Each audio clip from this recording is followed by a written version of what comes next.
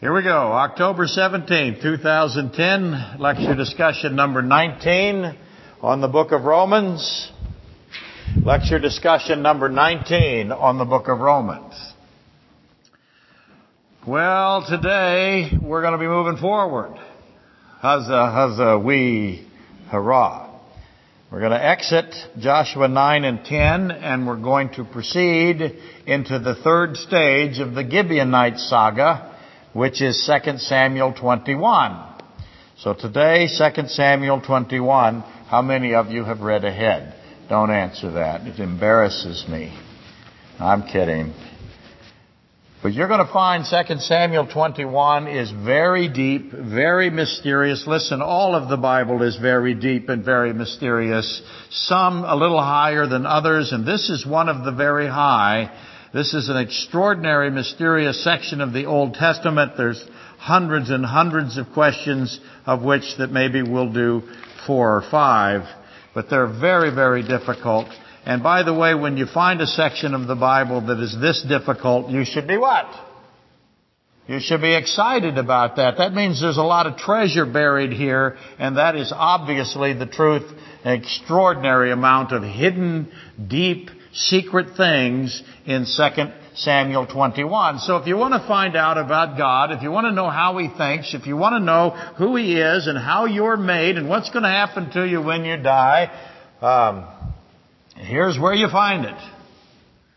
And it's really difficult for me. I had someone call me today to tell me of a death today of a woman in her 50s, died of an infection in her lungs.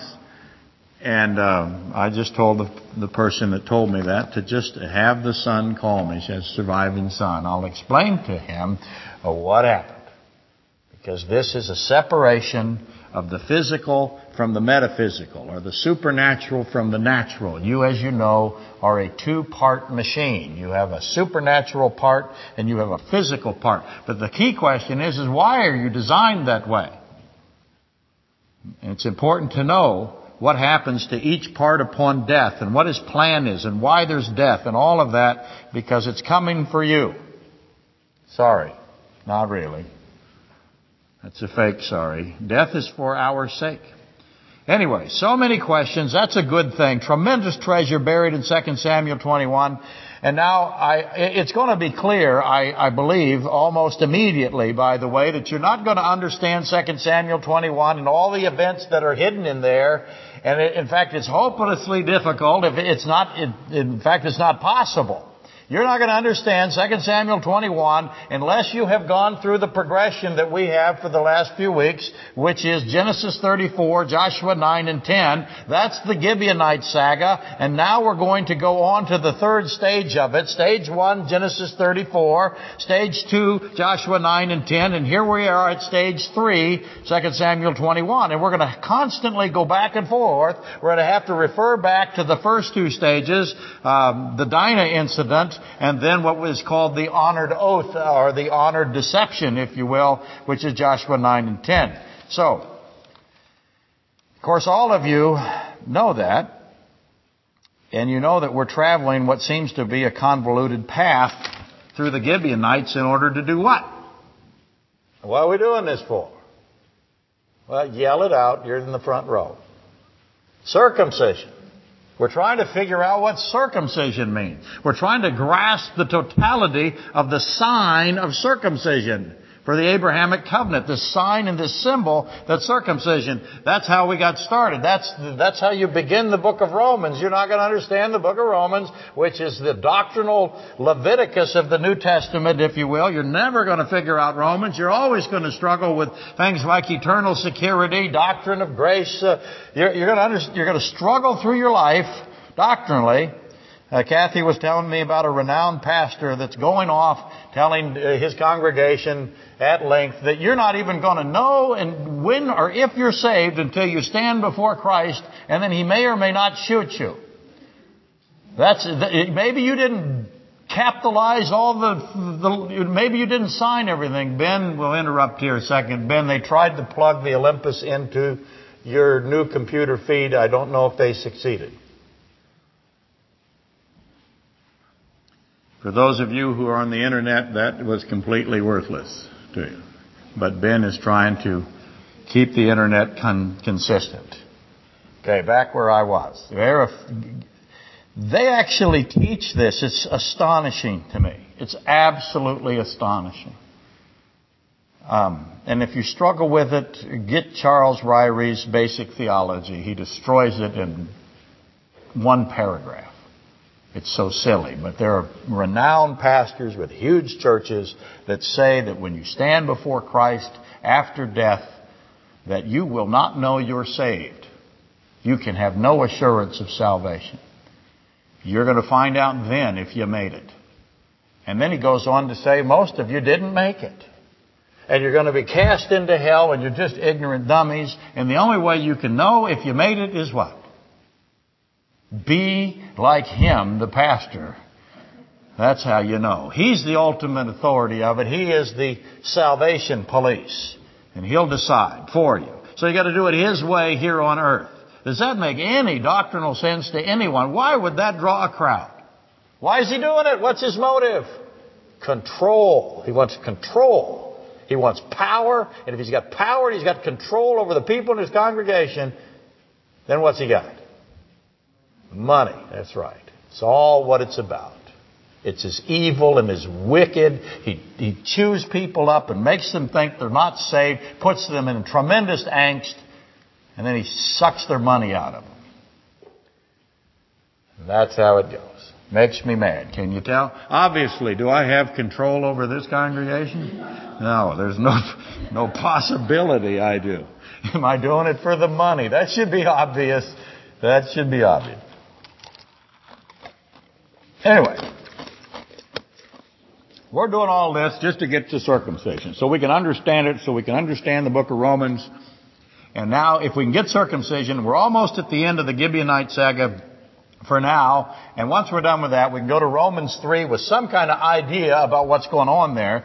And for those who read ahead, the read-aheaders, and there's not very many of you here, I know that. But you've read in Romans 3, and you know, what does it begin with? What's the first thing Romans 3 is going to bring up and smack you upside the head with? That's right, circumcision. A profound question on circumcision. That's why we're doing this, so that we can understand and we can answer that question that is in Romans 3. So don't think we're out of the woods quite yet with regard to circumcision. You're still stuck with it. We got much to deal with, and we'll do some of that again today. You got to add up all those pieces that we've thrown out there, that we've gathered. We've got a bucket full of pieces on circumcision, and we've got to put them all together. Circumcision has multiple attributes, if you will. It's got parts. And whenever you find a reference in Scripture to circumcision, you got to discern, you got to determine what aspects of it or aspect is being addressed. For example, when you read circumcision, is it talking about the Abrahamic covenant part? Is it talking about the Adam virgin birth part, which would be the sin nature of man, or the Pharisaical Jewish part? Or the second generation circumcision part of crossing the Jordan River behind the ark with Joshua? Is it the physical only part, just the physical part circumcision? Or is it the spiritual circumcision of the heart part? Is it the Moses Zipporah husband of blood part? See, whenever you see circumcision, you've got to begin to say, okay, what part are they talking about? Are they talking about all of it? Anyway. We'll soon get to all of that. And today is the beginning of the final phase of the Gibeonite part. And it all starts with Saul. Saul is how we're going to start 2 Samuel 21. Starts with Saul. And he is the king of Jerusalem. And he is going to kill Gibeonites, murdering them. In fact, he did. Yes, sir. Oh, the date? Okay. October 17th, 2010, lecture discussion number 19 on the book of Romans. Okay. I hope that helped us. If not, maybe we got a backup CD somewhere. But again, 2 Samuel 21 starts with Saul, the king of Israel, the king of Jerusalem, killing Gibeonites, murdering them. Does that remind you of anything? Okay. Certainly, I hope it reminds you of Joshua 10, where we just left, the king of Jerusalem deciding that he's going to kill Gibeonites. Now, he didn't succeed, but Saul succeeded. So all the time I seem to have the king of Jerusalem, or the king of Israel, if you will, trying to kill Gibeonites. And then once you get Joshua 10, you know you're going to have to deal with that again. Where else do I have Saul killing Gibeonites? I have it in Acts 9. I have the conversion of another murderer of Christians, a law-based Pharisee killing grace-based Christians, and the Pharisee's name is Saul. So there it is. There's your New Testament complement. And Saul has blindness for 3 days, 3 nights, without sight, without food, without water.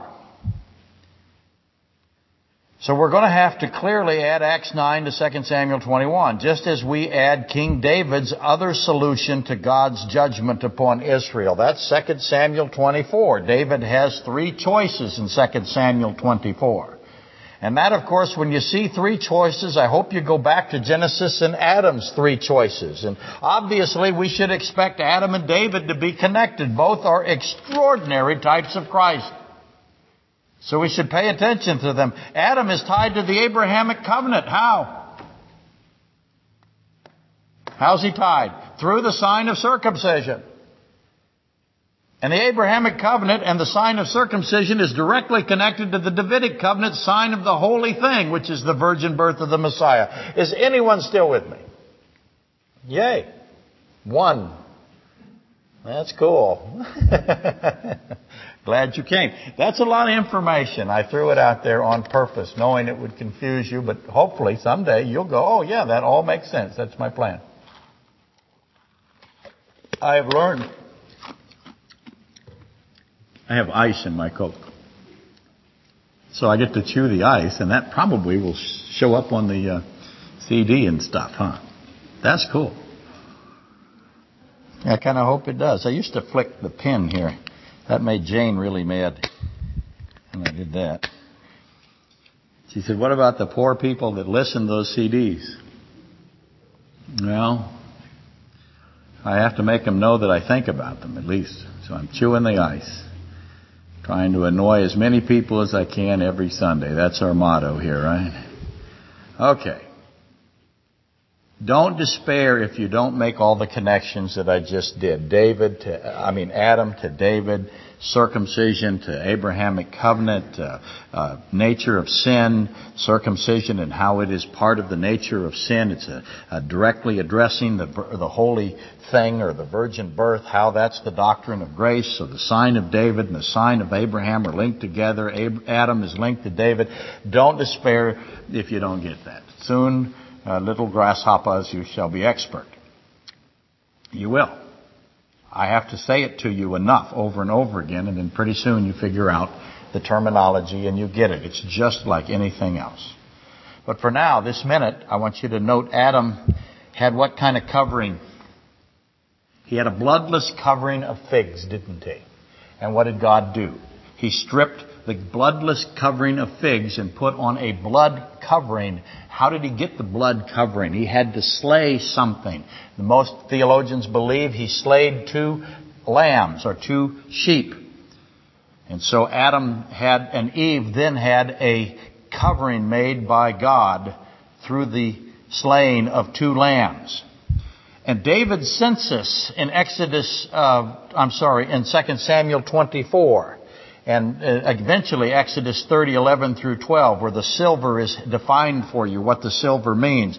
David had a census without silver, and that is a bloodless census. That may not make any sense to you right now, but trust me that it is.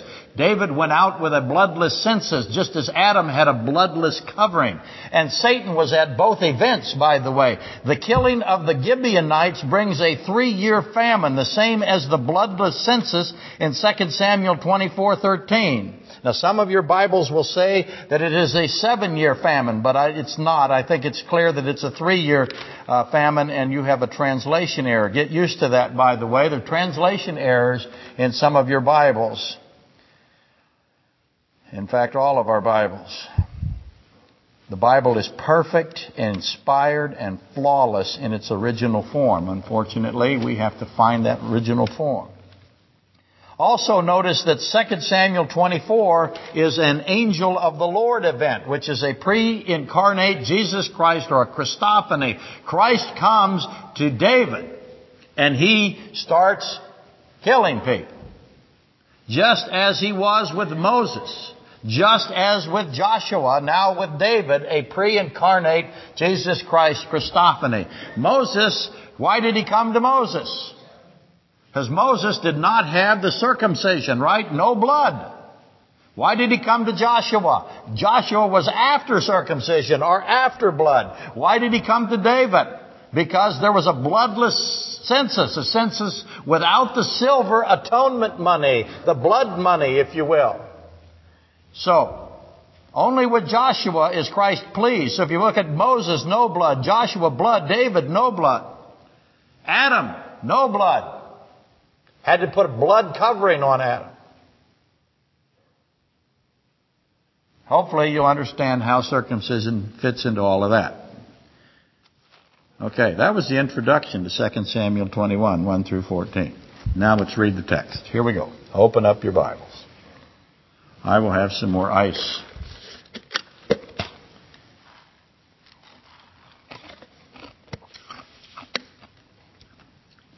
Ready? First word is what? Some will have now. The correct word is then, which tells you it connects back to the previous chapter. So know right off the bat, if I see a now or a then, it connects to the previous chapter. What's the obvious question?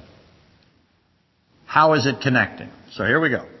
Then there was a famine in the days of David for 3 years, year after year. What's the obvious question? Why is there a famine? Somehow it connects back to the original, or to the other chapter. The murder of Amasa. And David inquired of the Lord. What's the obvious question? How do you do that? And the Lord answered, it is because of Saul and his bloodthirsty house, because he killed the Gibeonites. What's the obvious question? So the king called the Gibeonites and spoke to them. Now the Gibeonites were not of the children of Israel, but of the remnant of the Amorites. This is a remnant again. This is a saved remnant. Notice that pattern will keep happening. The children of Israel had sworn protection to them, but Saul had sought to kill them in his zeal for the children of Israel and Judah. Therefore David said to the Gibeonites, what shall I do for you, and with what shall I make atonement, that you may bless the inheritance of the Lord? And the Gibeonites said to him, we will have no silver or gold from Saul or from his house, nor shall you kill any man in Israel for us. So he said, whatever you say, I will do for you. So just to sum up, I've got a famine. Why do I have a famine? Because a previous king killed the Gibeonites. Why did he kill the Gibeonites? Because of his zeal for Israel and Judah. The new king, King David, the shepherd king, the type of Christ. The other king, by the way, Saul, is the type of who? Let's just get that out on the table. Yeah, he's an antichrist figure. The new king, the king that follows the Antichrist, do you see that pattern? The shepherd king, the king of Israel, will follow the Antichrist, right? That's millennial timeline. And he goes to the Gibeonites and he said, what shall I do for you? What can I pay you? And they say, we won't take any money. We don't want any money. Nor shall you kill any man in Israel for us. Now, that's very interesting. Then they answered that whatever you say I will do for you. Then they answered the king, as for the man who consumed us and plotted against us that we should be destroyed from remaining in any of the territories of Israel,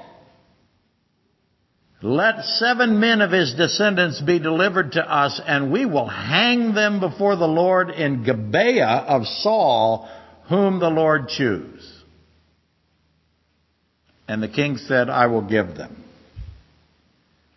And then it's listed who they are. But the king spared the son of Jonathan, the son of Saul, because of the Lord's oath that was between them, between David and Jonathan, the son of Saul. So the king took Armoni and Mephisabeth, the two sons of Rizpah, the daughter of Aiah, who she bore to Saul, and the 5 sons of Michal, the daughter of Saul, whom she brought up for Adriel, the son of Barzillai, and the Metholahite. And he delivered them into the hands of the Gibeonites, and they hanged them on the hill before the Lord. So they all fell, all 7 together, and were put to death in the days of harvest and the first days in the beginning of the barley harvest, which is April. Why are we given that information? We need to know when they were hung. That's important. Because why? We have a famine. Why do we have a famine? We're not growing anything. Why aren't we growing anything? Now Rizpah, the daughter of Ai, took sackcloth and spread it on herself on the rock from the beginning of harvest until the late rains. By the way, there's a rock at Gibeon. It's very important.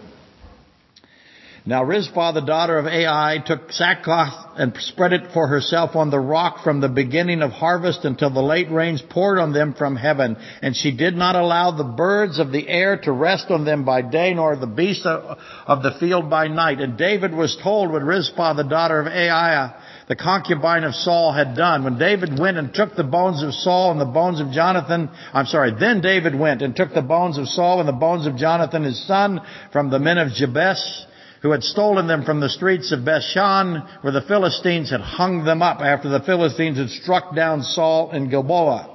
So he brought up the bones of Saul and the bones of Jonathan his son from there, and they gathered the bones of those who had been hanged. They buried the bones of Saul and Jonathan his son in the country of Benjamin and Zelah in the tomb of Kish his father. So they performed all that the king commanded. And after that, God heeded the prayer of the land. So that's what I got. I got Saul killed some Gibeonites. Then Saul was killed by the Philistines, right? Hung on a wall. Somebody came and stole the bones. David goes and gets the men that were hung as a if you will, as a retribution by the Gibeonites. And he takes those bones and he puts the bones with Saul and Jonathan, and he takes them up and he buries them. And then after that, after all of that was done, the hanging and the retrieval of Jonathan and Saul, then God heeded the prayer of the land and the famine ended. Okay? So there you go. Let's take on the obvious questions. Once again, the Gibeonites have been killed by Israelites. And this time God responds with famine.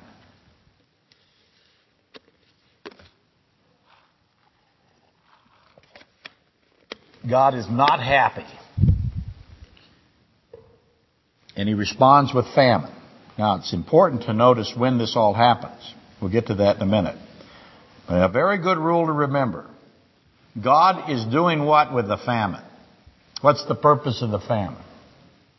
He's killing Jews with it, isn't he? He's killing Israelites. They're dying from famine. This is a God-induced response to the killing of the Gibeonites. And he brings a famine. Do the Gibeonites know, by the way, that the famine that has come to the land for 3 years? How many people died? This is why I like to study famines, by the way. It's why I spent a little time looking at the Holodomor, the Ukrainian famine that was caused by the Russian communists back in the time of World War II, essentially. They slaughtered millions of Ukrainians with famine. It's what communists do, by the way. In case you ever think you should trust one of them. Very good rule to remember. When God responds this way, when he intervenes this way by killing Jews, those are his chosen people. That's his firstborn children. He did it all the time. Quail in the wilderness, for example, the Korah rebellion, the Nadab Abihu first day on the job, they're dead. just got their uniforms. They put the wrong fire on the altar, and He kills them both instantly. Why does God do that? Why is He killing the nation of Israel with famine? When He does it, what do you suppose has happened? Why does He do it? Is He just nasty, nasty old capricious, angry God, hates His own people, Israel? Just likes to kill people, starve them to death. That's, by the way, what you'll get in the editorial section of almost every newspaper. They don't understand it. Why do you suppose this has happened? Why? What's God doing? Why is He using famine against the nation of Israel who slaughtered the Gibeonites? What's He doing? What He's doing is He's protecting something. He's protecting a great doctrine. Whenever you read in Scripture about God doing something, you see all the time, it's brought up by politicians all the time. It just drives me insane. Okay, I'm already insane, so it drives me further insane. Okay, that's probably not possible. So it still makes me mad. What they do is they look at the son that is dishonoring his parents and must be stoned. And they don't understand anything about that. They don't know that that is a great doctrine at stake. What is the son doing? How is he dishonoring his parents? What specifically is he dishonoring them for? They are the second generation that was circumcised and entered into Israel. They are the generation that was to pass on the truth of God to their children. This is a son that does not honor the truth of God. And God stones him. Why? Why? Why not just let him go? Why does God stop Israel all the time? And why does He use death, physical death, to do it? See, a great doctrine is at stake here. That's why this famine is here. Eternal life or eternal death is at stake here. This is the doctrine of salvation by Christ alone. It's under attack. Whenever you kill Gibeonites, you're doing something horrible doctrinally, and God must stop it. He must come, and He comes because of the sake of Israel and for the sake of who else? Us. For the sake of Gentiles. Israel has been chosen by God to be the witness of the one true God of creation and His plan of salvation. And when they refuse to do it, then He must come. He's got to keep them to where they do what they have been chosen to do. So whenever in Scripture, the Old Testament or the New Testament, you see this. By the way, let me just put this. You need. The people describe it this way all the time. You really get this if you're trying to play a sport or something or shoot a gun. You need two eyes. The Testaments are two eyes. In order to have proper depth perception, to get the full vision, to understand how the Bible works, you have to have both eyes. You cannot understand the Old Testament without the New or the New without the Old. Both are necessary for complete vision. Anyway, whenever you come across God, Jesus Christ, same thing, right? Whenever you come across God bringing plague or famine or fire or flood, physical death to Israel, you should immediately recognize that the doctrine of Christ, salvation, restoration through the blood of Christ, is being protected by God for the sake of Israel and for the sake of us. Israel is God's alone nation at this point. He will not allow them to continue in doctrinal error. He won't. That's Romans 2:24. For the name of God is blasphemed among the Gentiles because of you. He won't let that happen. Why does He want to get the Gentiles saved? Why does He use Israel? Why not just put up a sign? Why not flash things? He uses the nation of Israel to save the Gentiles. When they refuse, He stops them. Israel will not be allowed to forsake their assignment to be watchmen for the world, a nation of priests. They're not going to be allowed to forsake it. They can run from it, but He's going to chase them down, and God will make them tell the truth. It's their role. He chose them for it. You see the bumper sticker all the time. I say it a lot. The Jews will write this: if we are the chosen people of God, please God, choose somebody else. Because every time they screw up, what does He do? He comes after them with a tremendous amount of retribution. He will, by force, stop Israel from hating the Gentiles. That's us. He's going to stop them. They have the truth of God. And by the way, why do they hate the Gentiles? And He's going to make them be like Him eventually. And what is like Him? Seeking after the lost. Seeking after loving the Gentiles. That's what He wants them to do. They're not doing it. In fact, they're doing what? They're killing the Gentile. He's not going to let them do it. And for now, Israel is lost. It's a shame, huh? And by the way, that's the same case for the church. Let's put it down to applicational, in case you think I never do applicational sermons. One way or the other, you're going to be a witness. One way or the other. You're going to be just like Israel. You can witness willingly or you can witness unwillingly. What's unwillingly? Not good. That's right. Dana just said dead. That's right. That's a Corinthians principle. You can either witness willingly or He will take you out. That's it. That's the deal. That's what you signed up for. So if you're not witnessing for God, then expect what? A beating. A horrible, horrible beating. Good luck with that. He's not going to let you be comfortable. He's not. That's, by the way, people come to me and say, I can't tell if I'm saved. I say, you having a hard time? Well, yeah. Good. That means you're saved. If you're a Christian out there and you're doing nothing, and you've got no retribution coming your way, God's letting you go through your life doing nothing, you better be worried. Willingly or unwillingly, we will be witnesses of God's holiness, His justice, His love, and His goodness. Is it good for God to kill Jews who are killing Gibeonites with a famine? Is that good? Yes, that's good. Good for who? Good for us. Good for the Jews. He has to do it. I highly recommend that you choose willingly. If you don't think you're going to escape, come see me. I'll introduce you to some willinglies. I'll introduce you to some unwillinglies. You can figure out which way you want to go. Okay, there's your application. Now let's notice a few things now and ask the obvious questions. Then there was a famine. What connects the previous chapter? That's the murder of Amasa at Gibeon by Joab. What connects the murder of Amasa at Gibeon, that's your first clue, by Joab with a sword? What connects that to the 3-year famine? We got to solve that. Question 2. How long did David allow this famine to go on before he finally asked? How many people died of famine before David finally said, okay, what's the problem?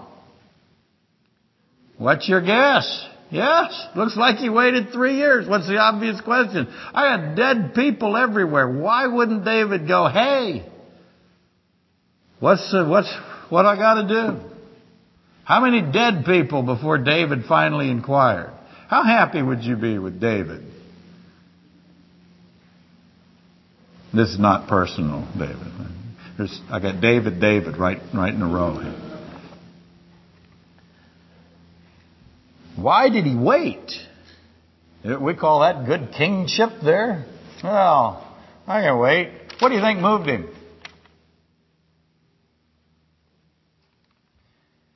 Why did David, by the way, already know the reason for the famine before he inquired of the Lord?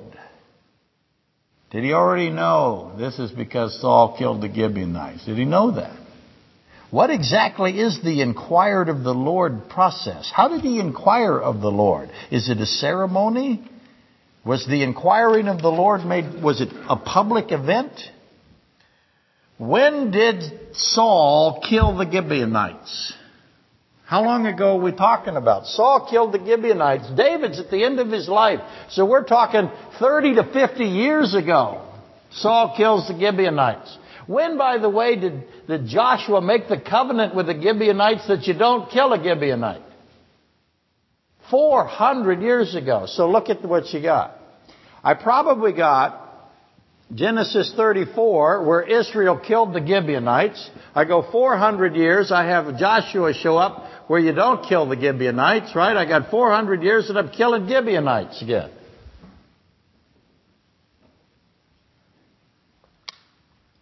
How many Gibeonites did Saul kill? Somebody can answer that. I read it to you. How many did he kill? Here's a better question. What's the better question? Yeah, how many are left? It's called, Saul tried to kill them all. It says so. Why did Saul kill them? Was it for the same reason that Acts 9 Saul was killing Christians? Was it for the same reason? What do you think? Why did Saul seek to kill the Gibeonites? What is the meaning of this sentence? In his zeal for the children of Israel and Judah. He clearly doesn't have zeal for God. He has zeal for Israel and Judah. What is that? What is the difference between God and Israel and Judah in that sentence, in that context?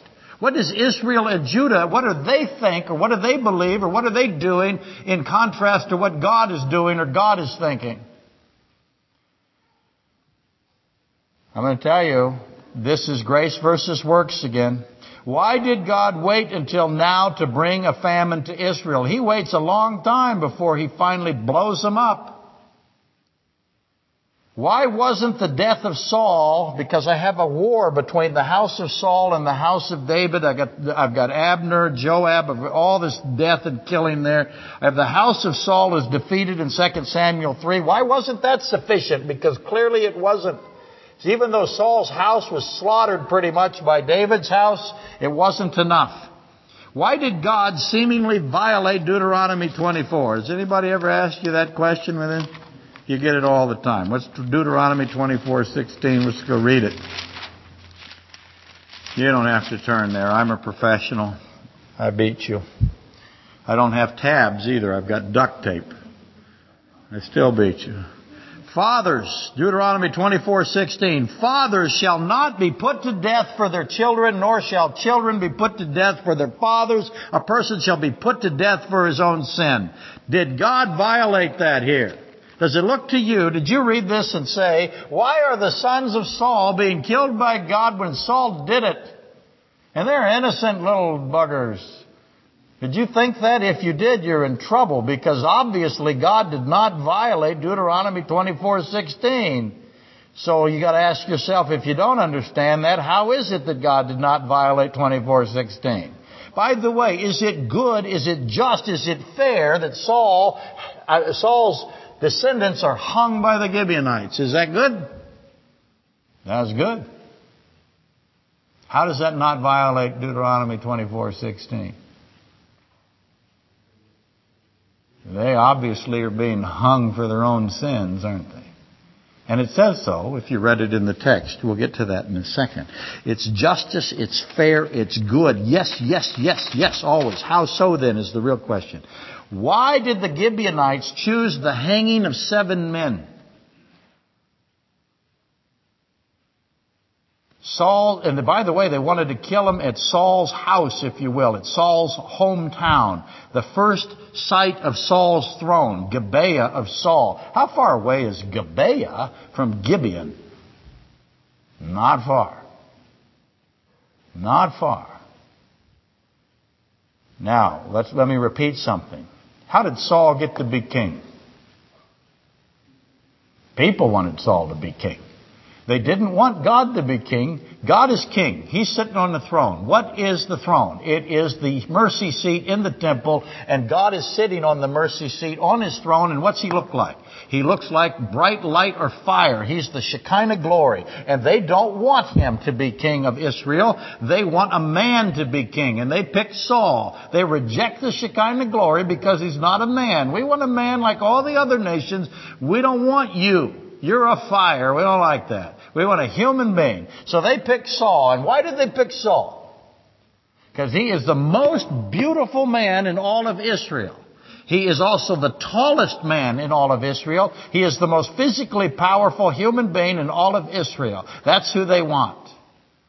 And by the way, when Christ comes, who is the most beautiful, of course you can't tell that because he hid himself in Christ. Isaiah tells us that he hid himself in a form that was not attractive at all. I get in trouble for that, by the way. People have been mad at me for pointing that out, but that's what the Bible says. And by the way, it's the opposite of Saul. We should expect that. It's the opposite of Judas. We should expect that. It's the opposite of the Antichrist. We should expect that. God's ways are not our ways. Christ was not an attractive human being. He didn't want to be, but he was a beautiful human being. The most beautiful, but you had to know that he was God. But in Matthew 12, they reject Christ who came as man. They reject the Shekinah glory, and then they reject Christ as he... So Israel is in the habit of rejecting God for whatever reason. Okay. A.W. Pink points out clearly that Saul is a type of the Antichrist, the beautiful, the tallest, the powerful human. And Saul sought to eliminate the servants of God, the devoted ones. That's who the Gibeonites are. They're the devoted ones of God, and he sought to kill them all. He's trying to eliminate, to exterminate them. He doesn't want any left. Who's that sound like? That is an Antichrist event. That is a tribulational event. Okay, more questions. I want you to explain Rizpah. What is she trying to accomplish? She's chasing away birds, just like Abraham does in Genesis 15. Why is she doing that? What's she hoping to accomplish by doing that? Why did David retrieve the bones of Saul and Jonathan? Why then, after all of that, did God lift the famine? Okay? There's your obvious questions. Let's answer a couple of this. Notice this. What they say. David said, "Do you want money?" They say, "We don't want money. And we don't want you to kill any man in Israel for us. But as for the man who consumed us," that's what the Gibeonites said. That's their definition of Saul. Saul is the man who consumed them. Saul sought to exterminate the Gibeonites in the nation of Israel, and he did it because he thought it would be the right thing to do in order to get Israel and Judah. In his zeal for the children of Israel and Judah, he thought he would become more powerful and more popular if he exterminates the Gibeonites, who are under the covenant of salvation given to them by who? Joshua, which is a form of Jesus. So the ones who have a covenant with Christ, Saul wants to exterminate them. He wanted to destroy the covenant of Yeshua and the Gibeonites. So what do they represent in the nations of Israel and Judah? Who are they? How were they saved? We went over this last week. What's that? That's right. They were saved. Here they were, the Gibeonites. They were faced with destruction. They knew they were condemned. They knew that they deserved condemnation. They heard that it was coming for them. They devised a plan, and they threw themselves under the mercy of Christ, if you will, the mercy of Joshua. Do what is good and right with us, and God makes them servants. He puts His yoke upon them, and they become the woodcutters and the water carriers for the altar. They are the most biblically sound group in the entire, if you will, they're the most doctrinally literate group in the entire nation of Israel. In fact, I'll go further. They're the only ones in the nation of Israel that has any idea that salvation is by grace alone, through Christ Jesus alone, through blood alone. The rest of the nation of Israel is pharisaical, law, works-based nonsense. And Saul wanted to exterminate the ones that understand salvation by grace. Once again, the children of Israel represent works, law-based, human-based salvation. You can make it yourself, or it's some kind of combination of God and you. The Gibeonites knew The Gibeonites came to God as hopeless sinners, deserving condemnation, who threw themselves at the feet of Joshua and said, "Do what is good and right," and gladly took obedience to God and were called the devoted ones. Human-based, law-based, works-based salvation versus grace by the blood of Christ alone. Human-based salvation is evil, it is wicked, and it is hopelessness. Now, as for the sons, just in case, notice what God says over here. God says this. And the Lord answered. We got 3 years of famine where Jews are dying by the thousands. David finally, after 3 years, says, why? The Lord said 50 years ago, essentially, if you will. That's a rounded figure. It is because of Saul and what? And his bloodthirsty sons. So these are not innocent sons. These are bloodthirsty sons who did what? Who sought to exterminate the Gibeonites. God is not hanging innocent men, in case you thought so. You disregard God's description and you disregard His justice, His goodness, His love, His holiness. And please don't do that. The Gibeonites, by the way, if you hang a man on a tree, what have you said about him? He's cursed. He's accursed by God.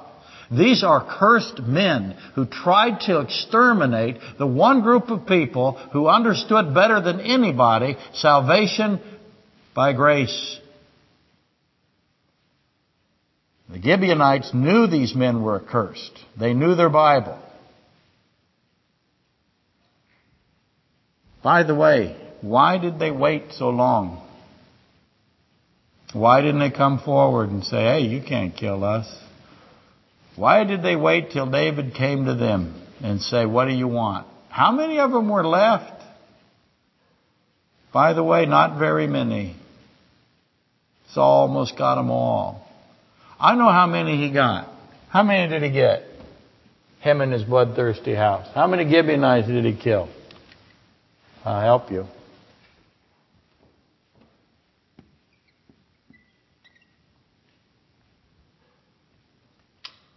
Almost wiped them out. But a remnant remains. Notice it said that? But of the remnant of the Amorites. Okay, final question. What was Rizpah trying to do? Did she protest the hangings, by the way? Is there any evidence in here that she protests the hangings? She doesn't protest the hangings. She knew they deserved physical death. What's she trying to do? She's not worried about physical death anymore, is she? She's worried about what? Eternal death. She believes she can do something about it. How long did they have before they were hung, by the way? They were taken to the Gibeonites. What did the Gibeonites do to them? Hang them immediately? What did they do? How was this process going on? It's an interesting thing. Yes? Yes, there's violations. It's seemingly there's a violation. They were hanging. She fights off for a long, long time. See, you're supposed to, Bill's absolutely correct, you're supposed to hang them and then bring them down before nightfall. But they're not. They're left there. And Rizpah is out there fighting. She knows they're accursed. She knows they deserve something. And she's battling. And David was told what was happening. And then he goes out and gets Saul. Why is his response to Rizpah to go out and get the bones of Saul and Jonathan that also hung on a wall for a long time? And he gets them all and he buries them. Okay? There's all your questions. Next week we'll answer those. Now we have turn on the monitor and start the football game. That's how we, let's all rise and be dismissed.